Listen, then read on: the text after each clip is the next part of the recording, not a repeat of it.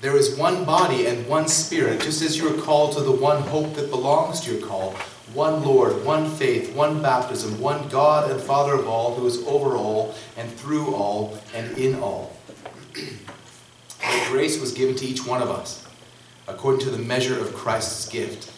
Therefore it says, when he ascended on high, he led a host of captives, and he gave gifts to men. In saying he ascended, what does it mean but that he also descended into the lower parts of the earth? He who descended is the one who also ascended far above all the heavens, that he might fill all things.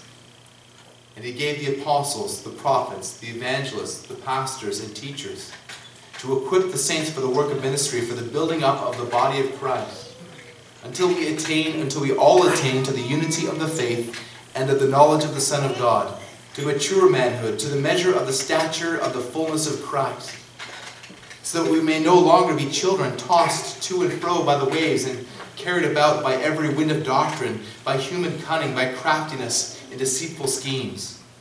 Rather, speaking the truth in love, we are to grow up in every way into him who is the head, into Christ, from whom the whole body, joined and held together by every joint with which it is equipped, when each part is working properly, makes the body grow so that it builds itself up in love. This is the word of the Lord. Would you please be seated? I'll ask if the children will be able to come forward for our children's message.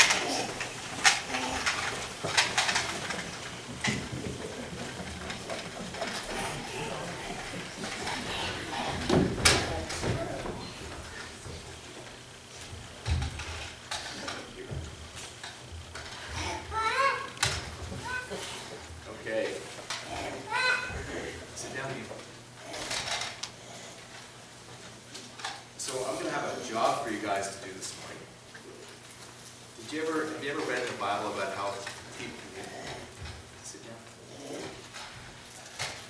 There's people in the Bible that built something. Do you remember? Oh, actually that's kind of true. That the Hebrew slaves built the pyramids. You're right. At least some of them. And there's something else that is in the Bible that somebody built that's really, really tall. Tower of, do you remember? Jericho. Oh, that was good guess. They knocked down the wall of Jericho. The Tower of Babel. You know about the Tower of Babel? You heard about that? Where men and women, in their pride, they said they wanted to build a tower all the way up to heaven. And so do you know what God did? What did God do? Do you remember? God told them to split up. But they disobeyed and they made this huge tower to heaven. So God made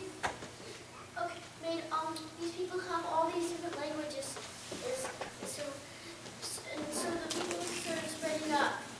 Good job. That's good teaching. Well, I'm gonna have you guys build a tower, but it's not the Tower of Babel. It's not the Tower of Babel.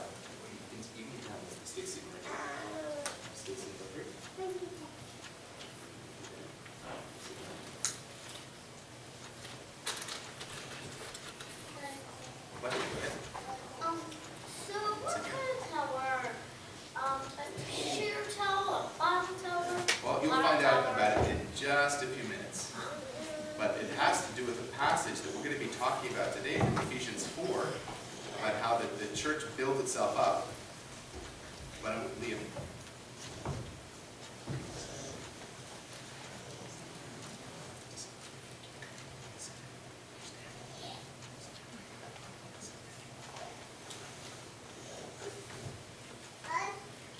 In Ephesians chapter 2, verses 19 to 22. That we are members of the household of God, built on the foundation of the apostles and prophets, Christ Jesus himself being the cornerstone, in whom the whole structure, being joined together, grows into a holy temple in the Lord. In him you also are being built together into a dwelling place for God by the Spirit. So now I'm going to have you guys build a tower, but it's not really the kind of tower that the Bible's talking about. This tower is going to be out of Lego, actually Duplo. So you can have two teams, so you two can be a team, and you two can be a team, and we'll have 1 minute who can build the tallest tower. So I've got the Duplo right here. Okay. This is going to be fun. Okay. It'll be fun. Okay. But there's a catch. Just wait. There's a catch. On Abby's team, well, actually, I'll do your team first. Your team is going to build your tower on top of the Bible. Okay? But Abby's team, Abby and Liam, have to build the Bible, or just have to build they have to build their tower on top of Play-Doh. Okay? You can get that out there. Okay. So let me get that out, and then we'll. Okay. Right there. Here, we try not to get it all on the carpet. Okay. All right, there you go. You can put it on top of there, the tower has to sit on top of the Play-Doh. Okay? Okay, can we have somebody to time us, please? On your marks, get set. Go. Go, okay? 1 minute. Wash it. Wash it.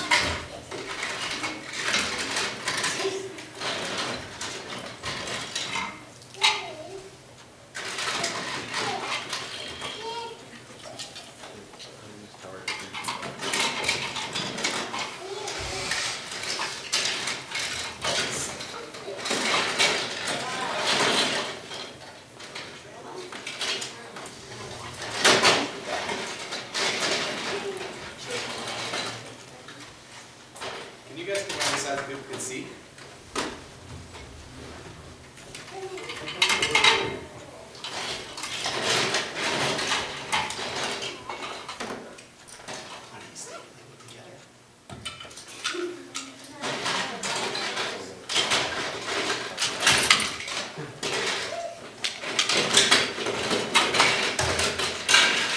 Sure, that's Time's up.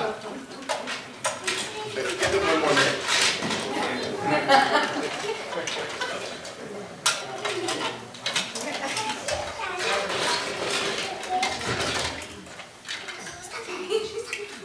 Okay, my object lesson is failing here.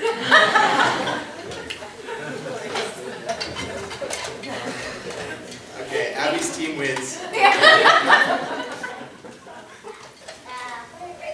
Okay. All right. Well, what was supposed to happen was that the tower that was built on top of Play-Doh was supposed to be wobbly. But Abby did a pretty good job. Maybe you can be an architect when you grow up. Talk to Miss King about that. Okay. I might prefer to be a bat scientist. Okay, quick enough, guys? So what was supposed to happen, look up here for a second. If you build a tower on top of Play-Doh, what would normally happen? Have a not certain place. It would have, that's right, it would fall over. Okay. But the,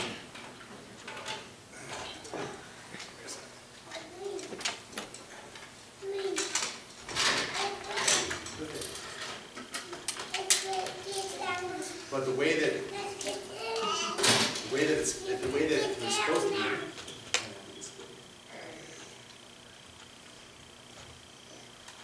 The way that it's supposed to happen is that we're supposed to build a good solid foundation like on the Word of God. And that's a solid foundation. Understand? Not Play-Doh. But for some people, where they try to build a church and they don't do it using the Bible as their foundation. And it ends up, well, they do use Play-Doh, they use things that men and women make up. But we want to make sure we build the church on top of the Word of God. So can you think about that while I preach the sermon today?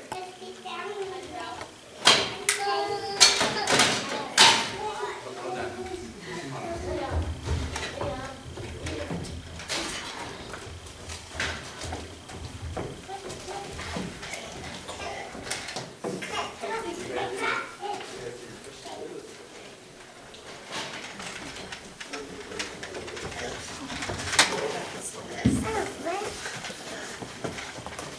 That's pretty good together.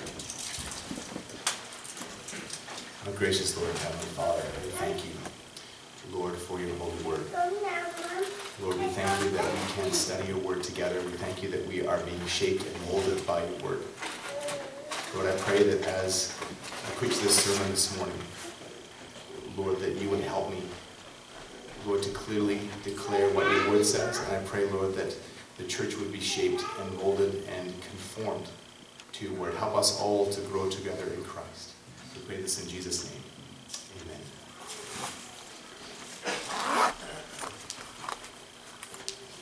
Well, a few weeks ago, we looked at Ephesians chapter 4, verses 1 to 6. And we saw that in chapter 4, the Apostle Paul had moved on from the doctrinal foundations of his letter to the practical application. In the first half of Ephesians, in chapters 1 to 3, Paul tells us all that has been done for us in Christ. And in the second half, in chapters 4 to 6, Paul tells us what we are to do because of what has been done for us in Christ. And so the first 3 chapters are really the doctrinal foundation of the gospel. And then now the next 3 chapters, he tells us how we're to respond to that gospel. Paul began chapter 4 by saying, I, therefore, a prisoner of the Lord, urge you to walk in a manner worthy of the calling to which you have been called. Now we know how we used to walk. We know what our lives looked like before coming to Christ. But Paul talks about it in chapter 2 and it describes it in some detail, in very graphic terms, where he says that we all walked in our trespasses and sins, that we followed the world and Satan, and that we lived in the passions of our flesh. And the reality is that there are varying degrees of that, but that was true that was completely true of each one of us to one degree or another. But then in chapter 2, verses 4 to 6, he presents the sharp contrast of what the gospel has done for us. But he says, but God, being rich in mercy, because of the great love with which he loved us, even when we were dead in our trespasses, made us alive together with Christ. By grace you've been saved, and raised us up and seated us with him in the heavenly places in Christ Jesus. That's our calling. That's the glory of what God has done for us in Christ. We had nothing at all, nothing whatsoever to commend us to God. But God set his love upon us in Christ. He made us the objects of his love. That is our calling. And so when Paul says in chapter 4, to walk in a manner worthy of our calling, just think about what that means. What Paul is calling us to. Well, he describes what this walking would look like in chapter 4, verses 2 and 3. He says, with all humility and gentleness, with patience, bearing with one another in love, eager to maintain the unity of the Spirit in the bond of peace. And so there's 4 virtues that he's talking about there. Humility, and gentleness, and patience, and loving forbearance. He's saying that is what the church is supposed to look like. A group of people who put one another first, who deal kindly with one another, a people who really genuinely care about one another, and who are confident that God will accomplish the work that he began in those around you. A people who love each other so much that their rough edges, the rough edges of others don't offend. These are people that are walking together in the unity that has been purchased for them by the blood of Christ. So how do you take a people? A people who we saw from the beginning of chapter 2 were characterized by hatred of God and hatred of others, and then make them a people who love God and love each other. Well, I see that happening here. I see growth in many people in this church in these specific areas. I see people talking to each other about their spiritual lives. I see people when there's an offense that's been committed against another, I see people going to the other person and talking about it and seeking to make it right. I see people loving each other and serving each other. I see people praying more. I see people seeking to spend time together in fellowship outside of just Sunday. Now, I'm sure that it's happening in ways that I can't see. But God is doing something here. How do you account for that? Because we are all those people, like he described at the beginning of chapter 2. That was us prior to our salvation. Where does that love and where does that unity come from? Well, we saw from chapter 4, verses 4 to 6, that our unity is a reflection of the unity within the Godhead. That we are one because there is one body and one Spirit, just as you're called to the one hope that belongs to your call, one Lord, one faith, one baptism, one God and Father of all, who is over all and through all and in all. That because God is one, we are one. But again, that's a fact. That's a description of the reality. But how does that happen? How does the unity of the Godhead become our unity? How does that happen? Well, what I'm really asking here is how does Jesus build his church? How does Jesus build his church? In Matthew 16, when Jesus asked his disciples, "Who do you say that I am?" Peter replied, "You are the Christ, the Son of the living God." And so Jesus replied, "Blessed are you, Simon Bar-Jonah, for flesh and blood has not revealed this to you, but my Father who is in heaven. And I tell you, you're Peter, and on this rock," now hear this, "I will build my church, and the gates of hell shall not prevail against it." Jesus said, "I will build my church."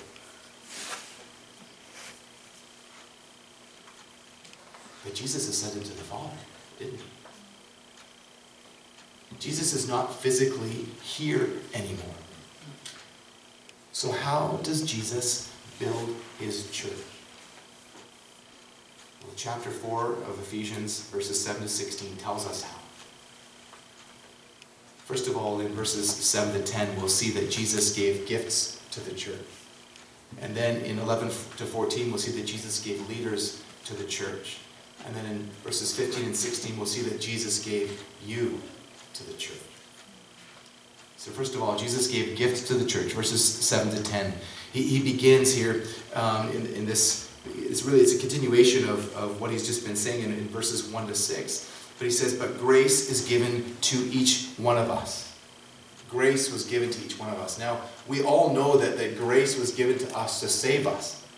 But that's not the kind of grace that Paul is talking about here. He's not talking about saving grace, but serving grace. He just talked about that in chapter 3, in verse 2, and in verses 7 and 8, he talked about his stewardship of grace. So it's about his grace to serve, and there specifically he was speaking about the grace that he had to preach the gospel.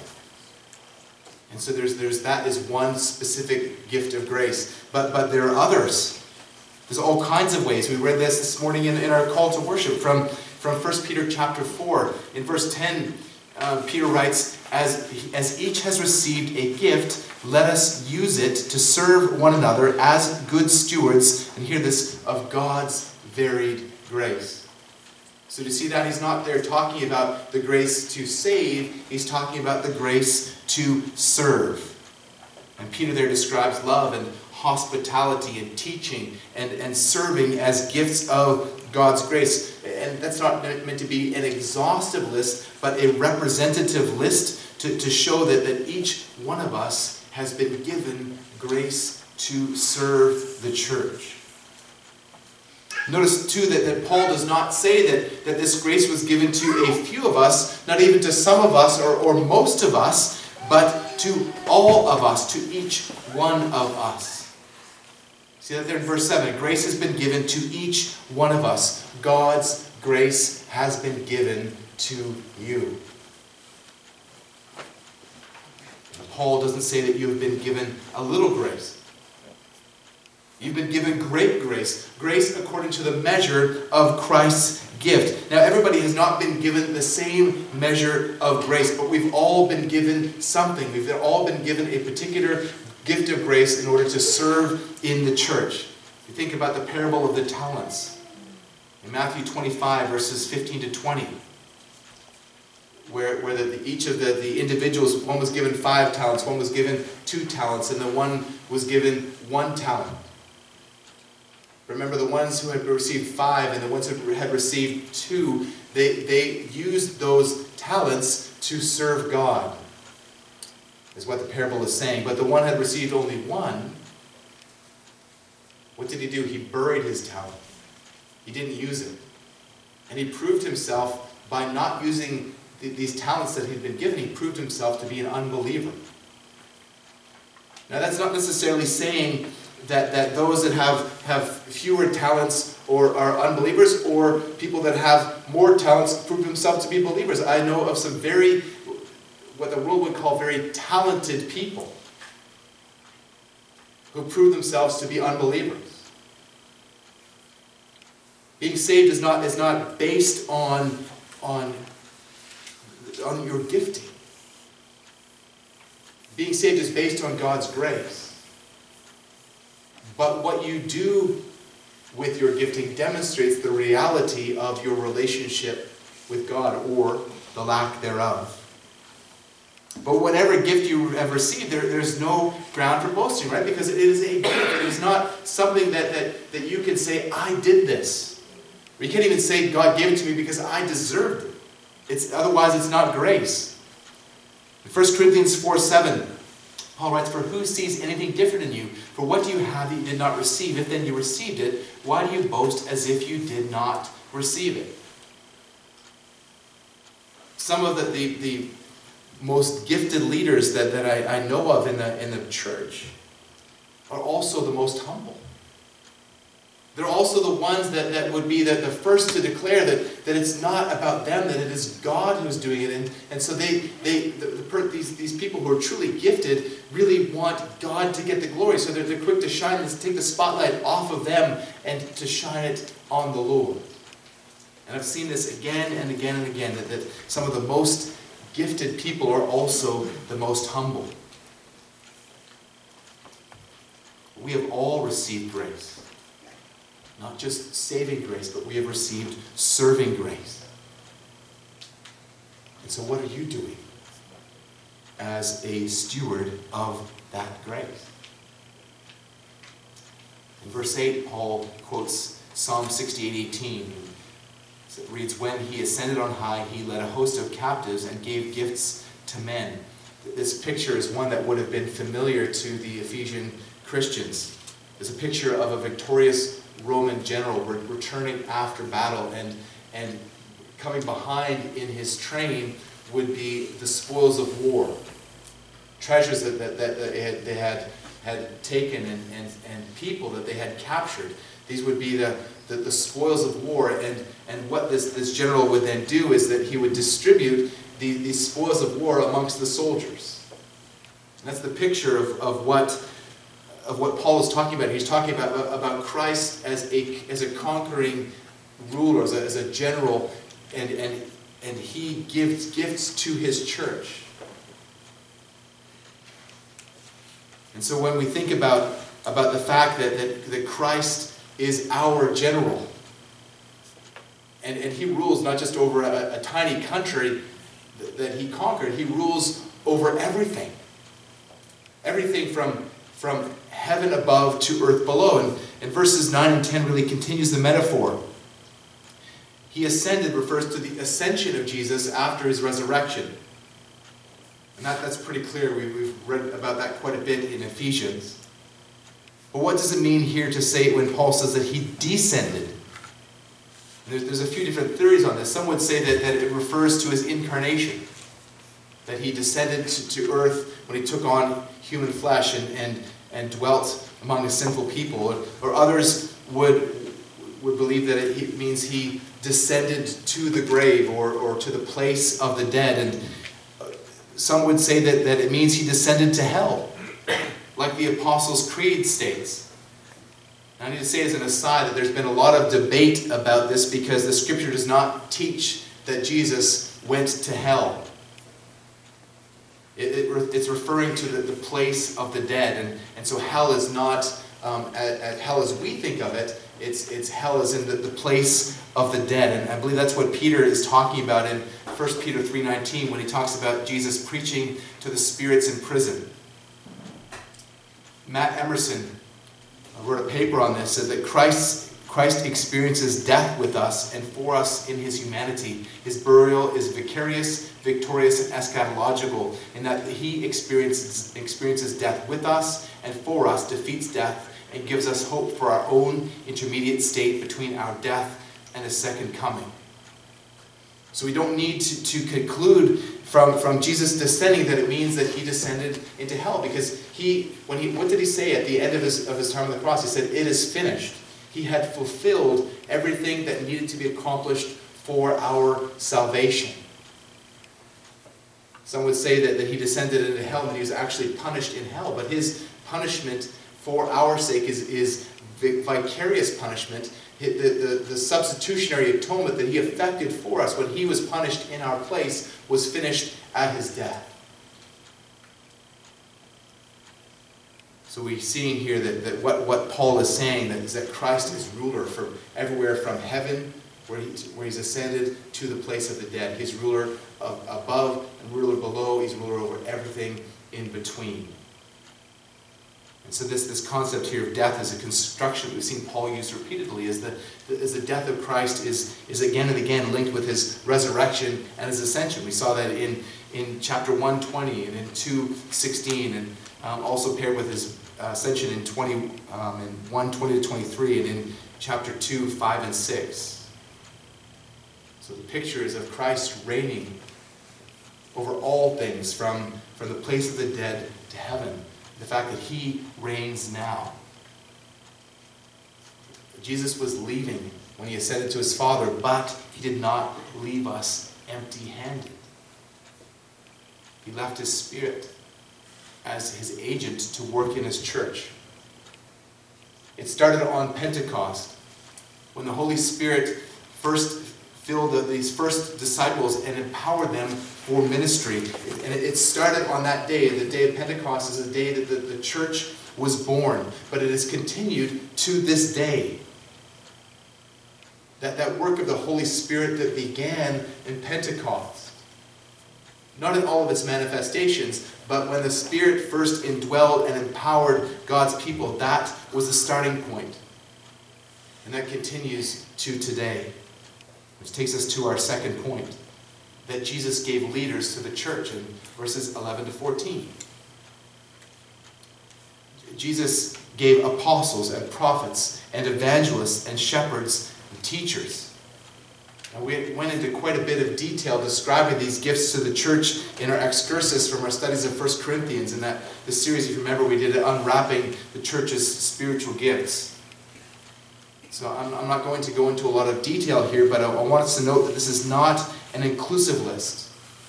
This is a narrow focus that Paul has here, and we'll see that the focus here is on word gifts, gifts associated with receiving and proclaiming the Word of God. So just briefly, apostles in this context likely refers to the 12, to those first apostles. They received the Scriptures by the inspiration of the Holy Spirit and declared it to others. And prophets, we saw that this refers to the forthtelling of God's Word. These are New Testament prophets. They're inspired teachers of the Scriptures who taught the Scriptures in the early church.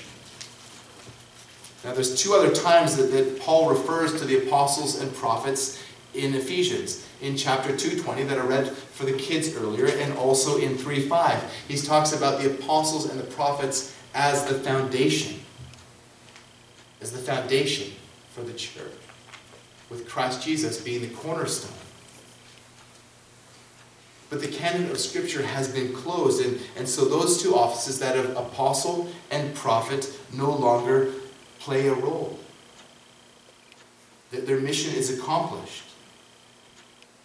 But the next three do still exist, that of evangelists and shepherds and teachers, or whether it's, we'll talk about whether whether that's two or one, but first of all, evangelists. Well, all evangelists, we're all called to be evangelists. We're all called to faithfully proclaim the gospel. But there are certain people that are particularly gifted in this area. People who are, it's just people who, they can't help all the time. They're just talking about the gospel and seeking to share the gospel with the lost and talking about the gospel with believers. And here again, I think in this context, this would have been these who have traveled around in the time of the early church. But there are still those who are peculiarly gifted as evangelists today.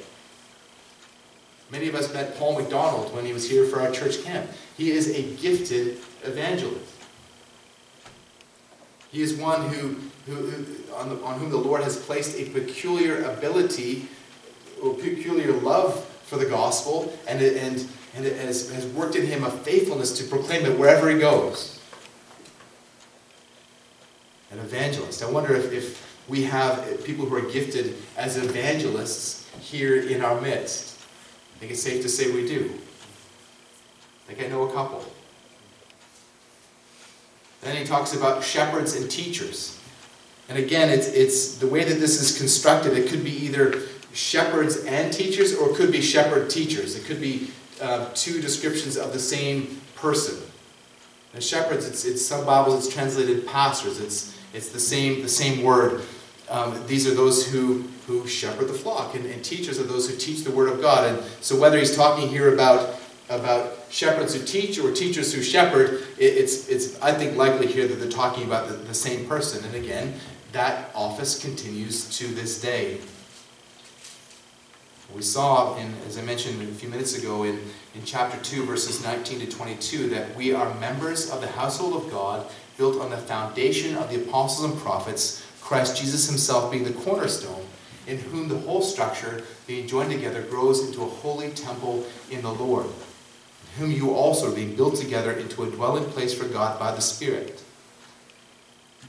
So what Paul's saying here is that Jesus is building his church, and that he does it through church leaders. And in verses 12 to 14, he describes what they do and why they do it. And remember, as we look through these, that all of them are focused on the Word. So first of all, to equip the saints for the work of ministry. We've talked about this many times, but my job as a shepherd teacher is not just to do the ministry, it's to equip the saints for the work of ministry. My job is to help you to identify and to grow in your gifts so that you will go out as ministers of the gospel. As F.F. Bruce puts it, if they exercise their ministries in such a way as to help other members of the church, they exercise their ministries in such a way as to help other members of the church to exercise their own respective ministries. John Stott tells the story of being at a church in the U.S. that listed the members of the church as ministers. And it listed the pastor as the assistant minister. Do you get that? If my job is to equip the saints for ministry, then you are the ministers and I'm the assistant minister. Now, of course, that as I'm part of this body as well, so I'm to minister alongside you as well. But my job isn't to be doing all of the ministry of this church. It's to help you to do it. And the purpose of this is for the building up of the body of Christ. For the building up of the body.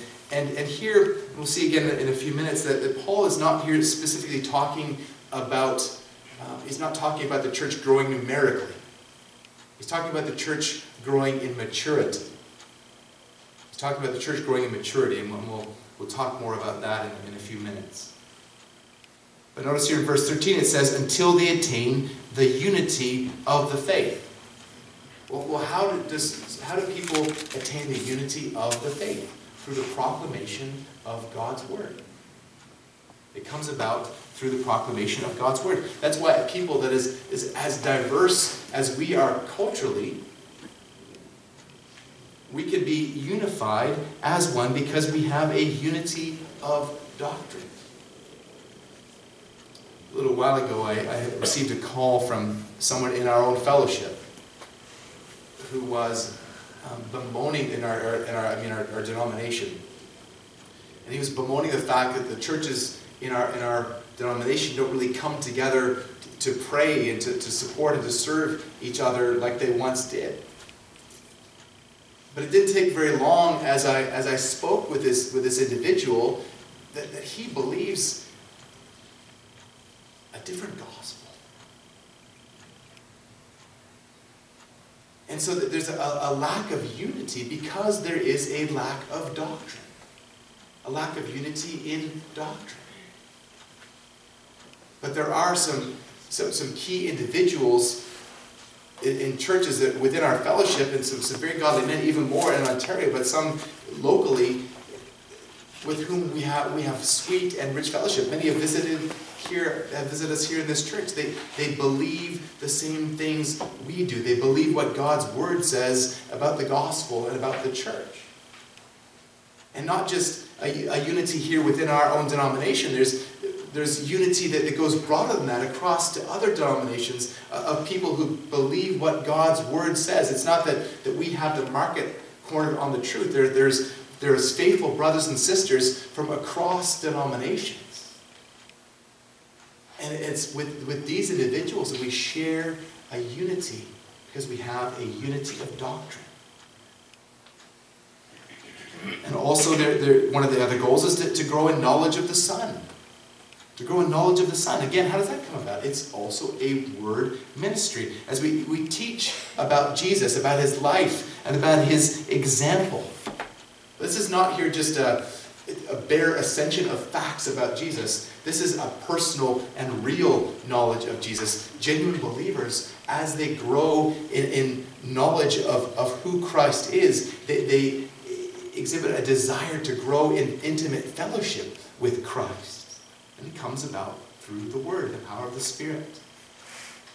They would grow to mature manhood. And again, these terms in Greek are speaking of men and women. Manhood and womanhood. That we would be mature. As you grow in understanding, again, in a genuine believer, as they grow in understanding, their lives will change. And again, I've seen that here quite a bit in people in our churches. As they've grown in their doctrinal understanding, they've matured and they've overcome besetting sins, and they've really matured in their faith. This is what happens. Again, it's a ministry of the Word. Until there's a measure of the stature of the fullness of Christ.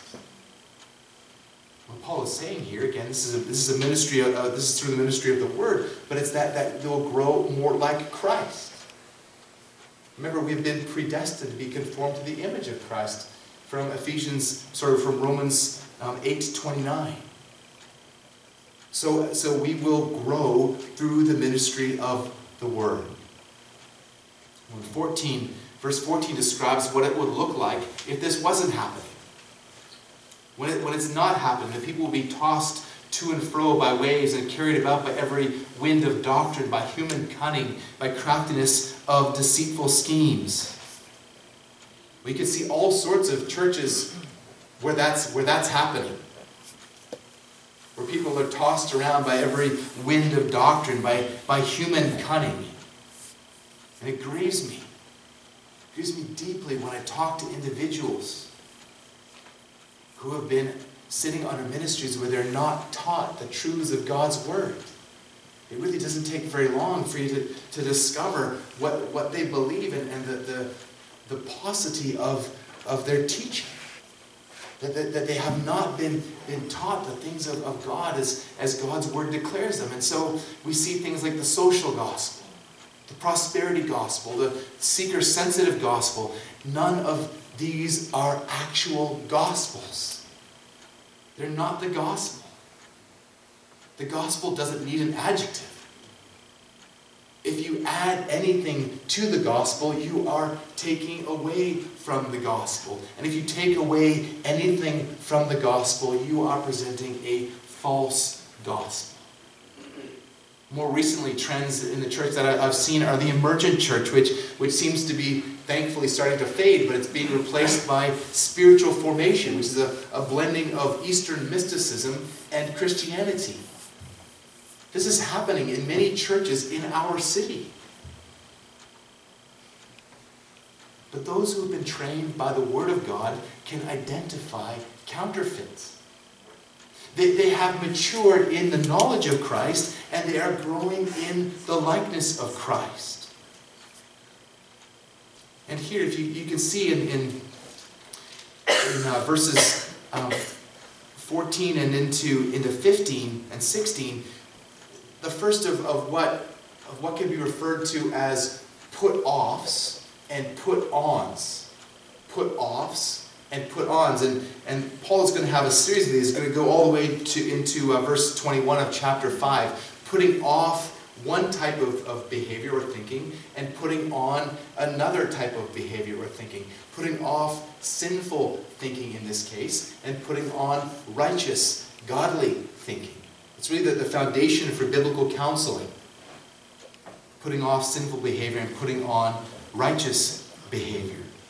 We're going to talk a lot more about this next week, but what I want us to see here this morning is how through the ministry of the Word, we put off immaturity and selfishness and divisiveness, and we put on maturity and service and unity. I hope that you can see the direction that we're going here, the direction that Paul is taking this passage, that Jesus gave you gifts, and that Jesus gave leaders to the church to help you to identify and to use your gifts. But now instead of describing what you used to be like, Paul now describes what the church should look like. He's saying that Jesus is building his church, and he's doing it through you. So verses 15 and 16, Jesus gave you to the church. When I was in high school and we'd see someone strutting around in their pride, we'd say, "Oh, you think you're God's gift." Brothers and sisters, you are God's gift.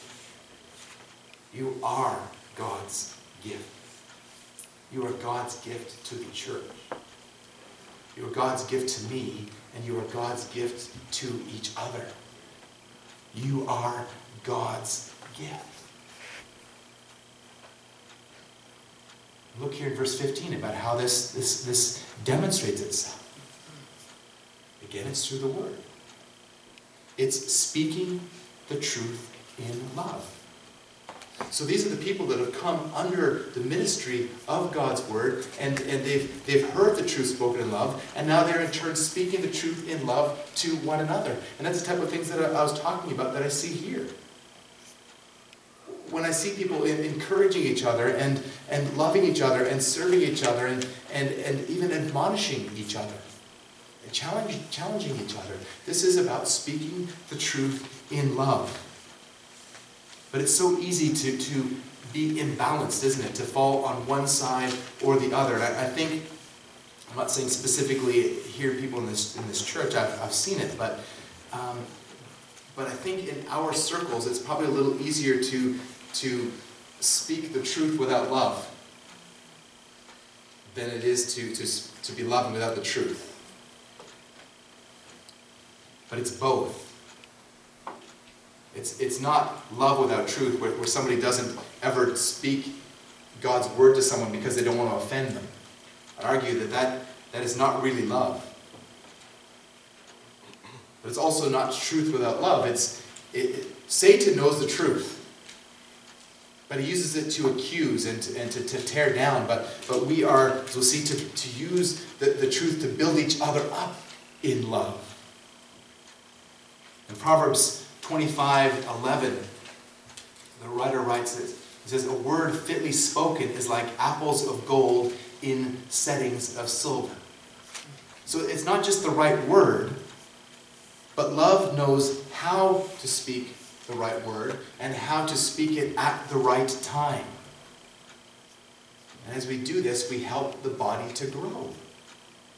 Now again, a little more detail here. Paul is not talking here about numerical growth. He's not talking about numerical growth. He's talking about people growing in maturity, growing in Christ likeness, and in overcoming sin that they once struggled with, and helping people who once were selfish about their behavior and their thoughts and their attitudes, and they're now seeking to serve. It's people who once were schismatic and who loved an argument, and now they love to use words to build each other up, and if it's ever to talk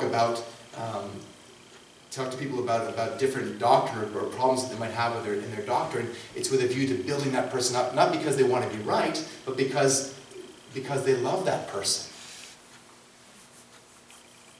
And so when the truth is spoken in love, that's what happens. The church grows, it matures.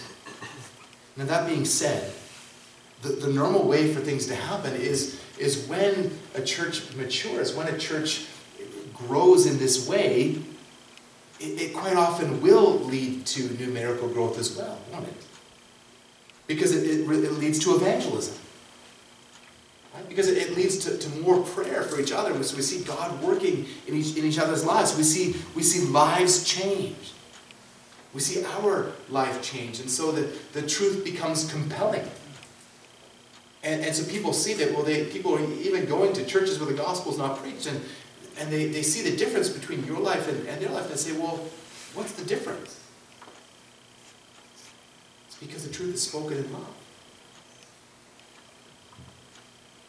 So the truth becomes compelling, and people don't want to sit under false teaching anymore.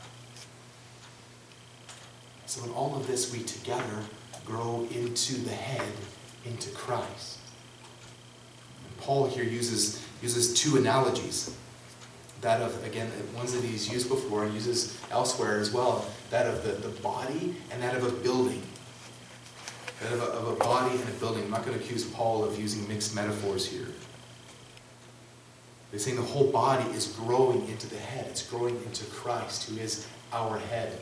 In 1 Corinthians chapter 12, the Apostle Paul talks about the church being a body, and how when one part of the body hurts, the whole body hurts. That's what happens when the church is built up in love. The body grows. Notice here too that Paul says that it's with every joint with which it is already equipped. It already has all the parts. But sometimes what needs to happen is that the parts need to be exercised and strengthened. So that we will all do what God is calling us to do. You are the parts. You are the joints. And so God is calling you, and He's calling me to play our part in building up the church. And I wonder, I think this it's characteristic. I don't think our church is unique here, but I think it's characteristic in our wider culture, even for people. I think it's even sinful human nature to be content to let others do the work. You think about hockey as a team sport, and if one player is not doing his job, the whole thing falls apart very quickly. If one person is not doing what his job is, then it will be quickly scored against. But many times people are not even like hockey players, they're like hockey fans. And they can sit up in the stands, or they can watch on TV, and they can pick apart pieces of the game of those players on the ice. And they might even be accurate in the faults that they're seeing. But they really need to get on the ice. They really need to get down there and to get working, to get in the game. And you're a lot less likely to be critical when you're out there yourself. Beloved, church is not a spectator sport. We need each other. We have been sovereignly placed together in this particular church at this particular time to serve each other for the glory of God. As Calvin wrote, he said, "No member of the body of Christ is endowed with such perfection as to be able, without the assistance of others, to supply his own necessities." You need the church, and the church needs you. Beloved, again, you are God's gifts to the church. Ask yourself, what have I done recently to help build the church? What have I done to help build the church? I can think of lots of ways that I help. I see people doing this. I see people praying, people meeting together at set times and at other times to pray together. I see people serving, they're cooking and cleaning, and they're involved in the music ministry. I see people encouraging each other by identifying evidences of grace in one another. I see people exhorting each other and calling them to love and good deeds. I see people loving each other in very practical ways. I've seen this church growing. And it's an encouragement. It's an encouragement to me as a pastor to see you walking in these things, to see you growing in these things, to say that this church is not where it was in these regards 2 years ago. And I praise God for that. That is a work of the Holy Spirit. So the church is growing and it's encouraging. But we also need to remember not to be content with the status quo.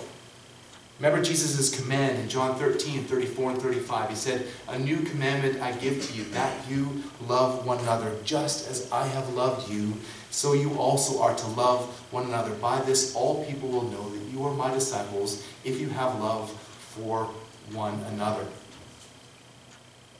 Now this command, we talked about this before, but this command to love wasn't new. The command to love goes all the way back to the Pentateuch. You can see it all the way through the Old Testament. The command to love isn't new, but the new part is where Jesus says, "As I have loved you." How did Jesus love you?